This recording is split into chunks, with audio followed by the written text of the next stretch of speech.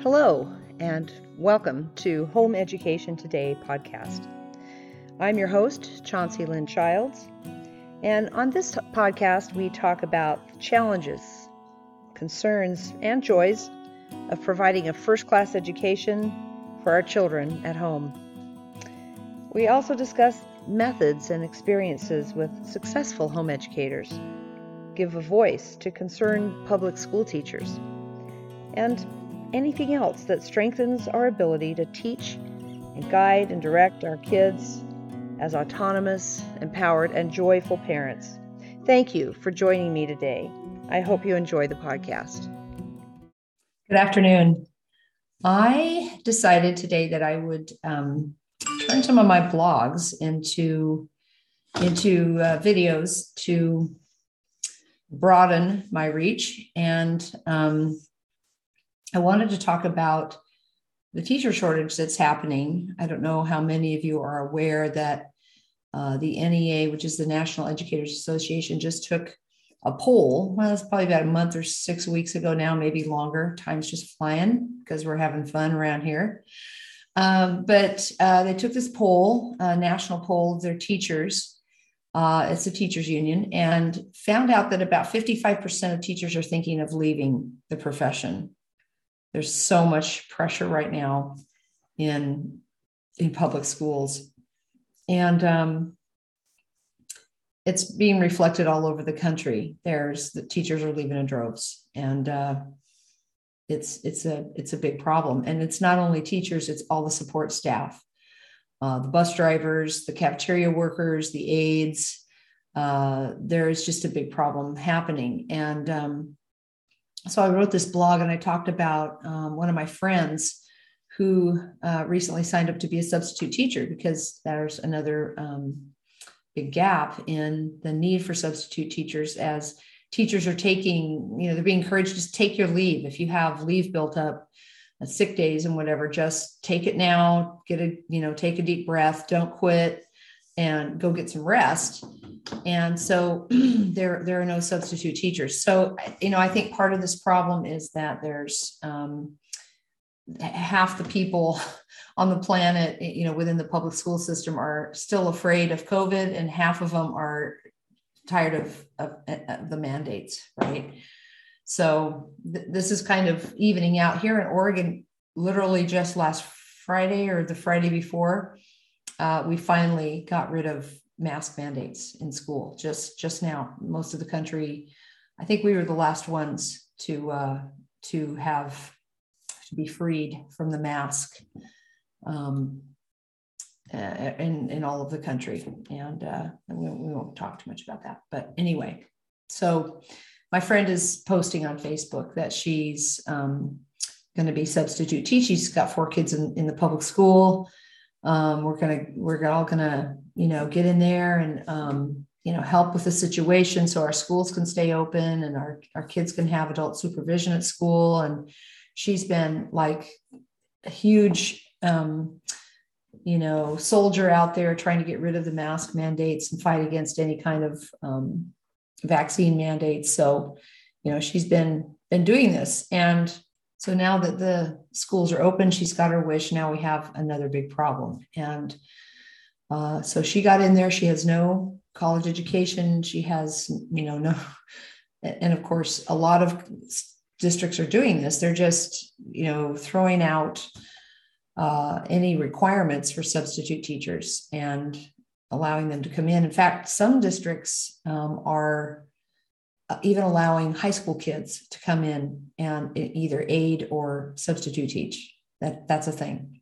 So a lot of well-meaning parents believe that this is a temporary situation, that all they need to do is just get in there and, until things get back to normal. And here's the problem with that theory.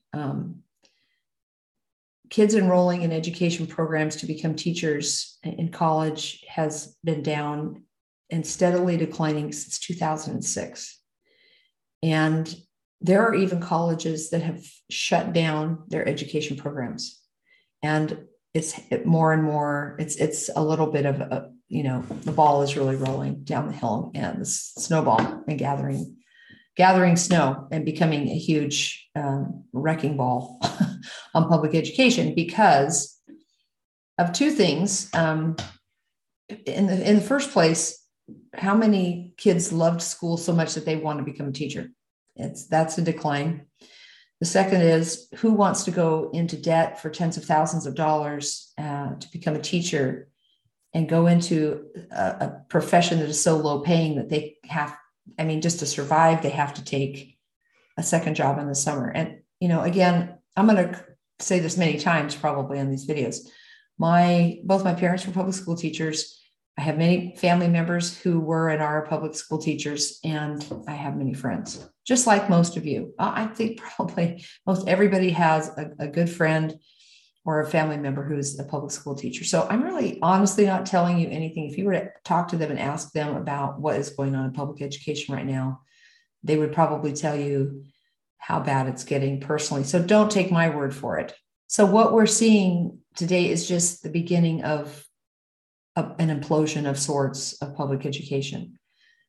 Things are not going to go back to normal because since the death of George Floyd, things have really changed in the public system. And one of the things I'm going to be doing in future, I'm going to do a whole series of videos, which will also be in my podcast, of talking about the CRT training that public school teachers are getting. Every teacher's getting it across the nation. Now, many teachers will deny that that's happening. They will say they're not receiving CRT. But I will show you that in Utah, where I obtained these slides from an actual training that was given to every teacher in Utah in a very conservative state, in a very family-friendly state. What they are not calling CRT is absolutely CRT. So I wanted to read really, really quickly, just from an article. And this is from Emma Goldberg in the New York Times. And this is what she says. The challenges in a teacher recruitment and retention run deeper. The number of education degrees conferred by American colleges and universities dropped by 22% between 2006 and 2019, despite an overall increase in U.S. university graduates, stoking concerns about a future teacher shortage. And this is where we are. We are at a teacher shortage. So again, why is this happening? This is happening, as I mentioned, because you have low teacher salaries and you have a high, relatively high barrier to entry. So you have to get a college degree to become even a kindergarten teacher. And I am going to also propose in future videos that this is not necessary. Yes, you should have some training in, psychology. You should have some basic training. There's no doubt about that. But to teach first grade reading, to teach third grade mathematics, does not take a 4-year degree. But even more important than that is the fact that, as I've mentioned before, and will mention again, the schools are no longer academic institutions. They're social welfare institutions. So you have a teacher not only taking on the learning of a child, quote unquote, for preparing them for higher learning, you have them worrying about if they have a coat, whether they have food, whether they're being abused, whether they're safe, dealing with the bullying issues at school, dealing with all kinds of social issues that really have nothing to do with academics. Now, we can't separate ourselves and our children from real life. If kids are going to be in an institution that is sponsored by our tax dollars, then you're going to get anybody and everything that can happen to a child, right? So that those things have to be addressed, but the way that we are addressing them in the public system, especially in the discipline of children. Now, don't get me wrong. I'm not saying we should bring back the paddle and be spanking kids or anything like that, but the discipline, I could ask any number of teachers who are going through severe discipline problems in public education to testify to you that what they're doing right now is not working. So back to my friend who decided she was going to put her life on hold. She has the time, evidently, she's not working, to go back to be a substitute teacher. Now, I know that she's going into this with the thought that this is a temporary fix. This is something she can do to give back to the community, to her school, and to make sure that her children are cared for in the public system. So they're not sitting in a classroom without adult supervision, or they have to go back to online learning. If I were to be able to convince my friend that this is not a temporary situation, but that this is the condition that we are going to be under in the public schools, based on the fact that we have a teacher shortage, it's going to get worse. We have more teachers leaving the profession than ever before, and we have no reason to believe that there's going to be some systemic reform that's going to change anything, because the powers that be that are in the public system are so married to the idea of focusing on race and sexuality that is now the entire focus, which every teacher has to abide by.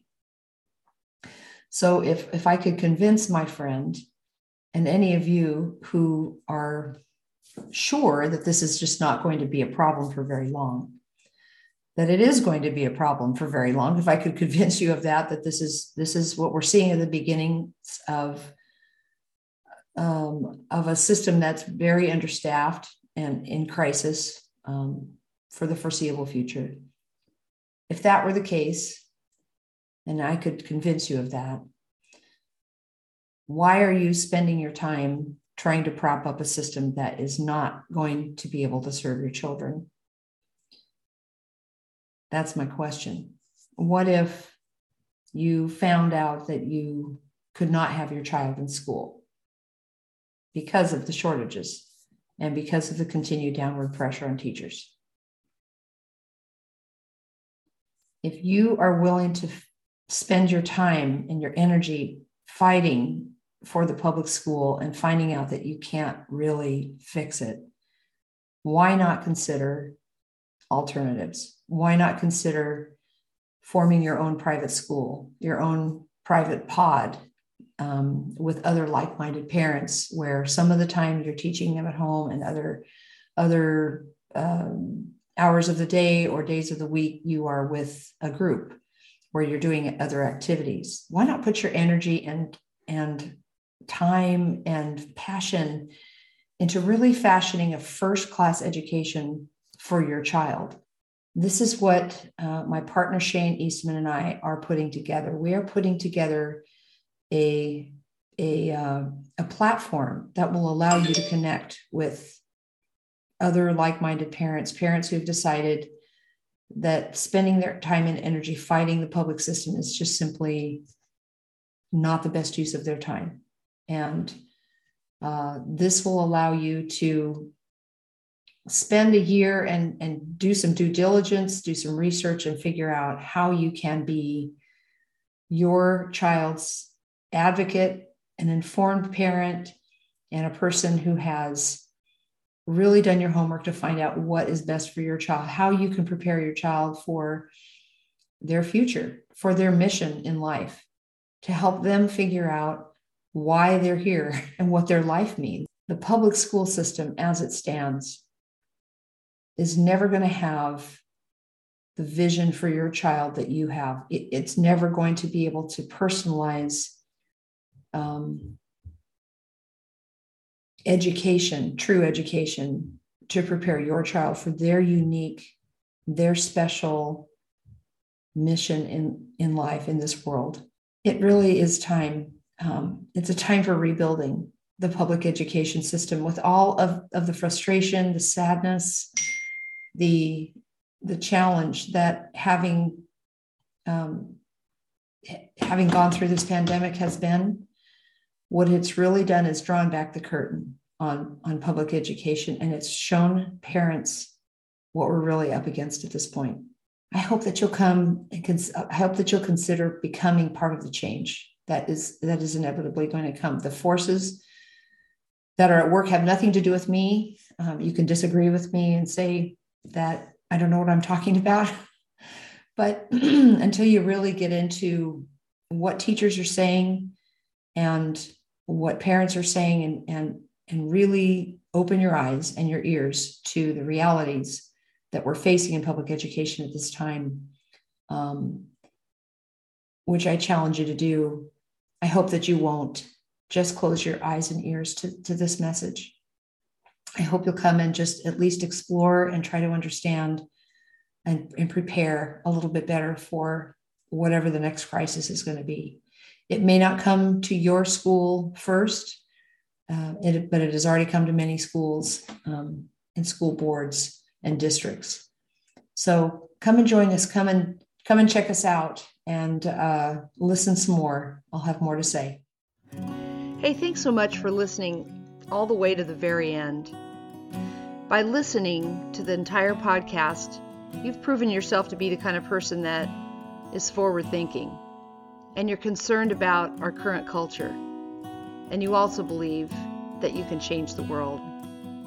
I believe that by having these simple discussions that we can really make a big difference in the world, really have an impact. And I hope that you'll share this information with others so that together we really can make a positive change.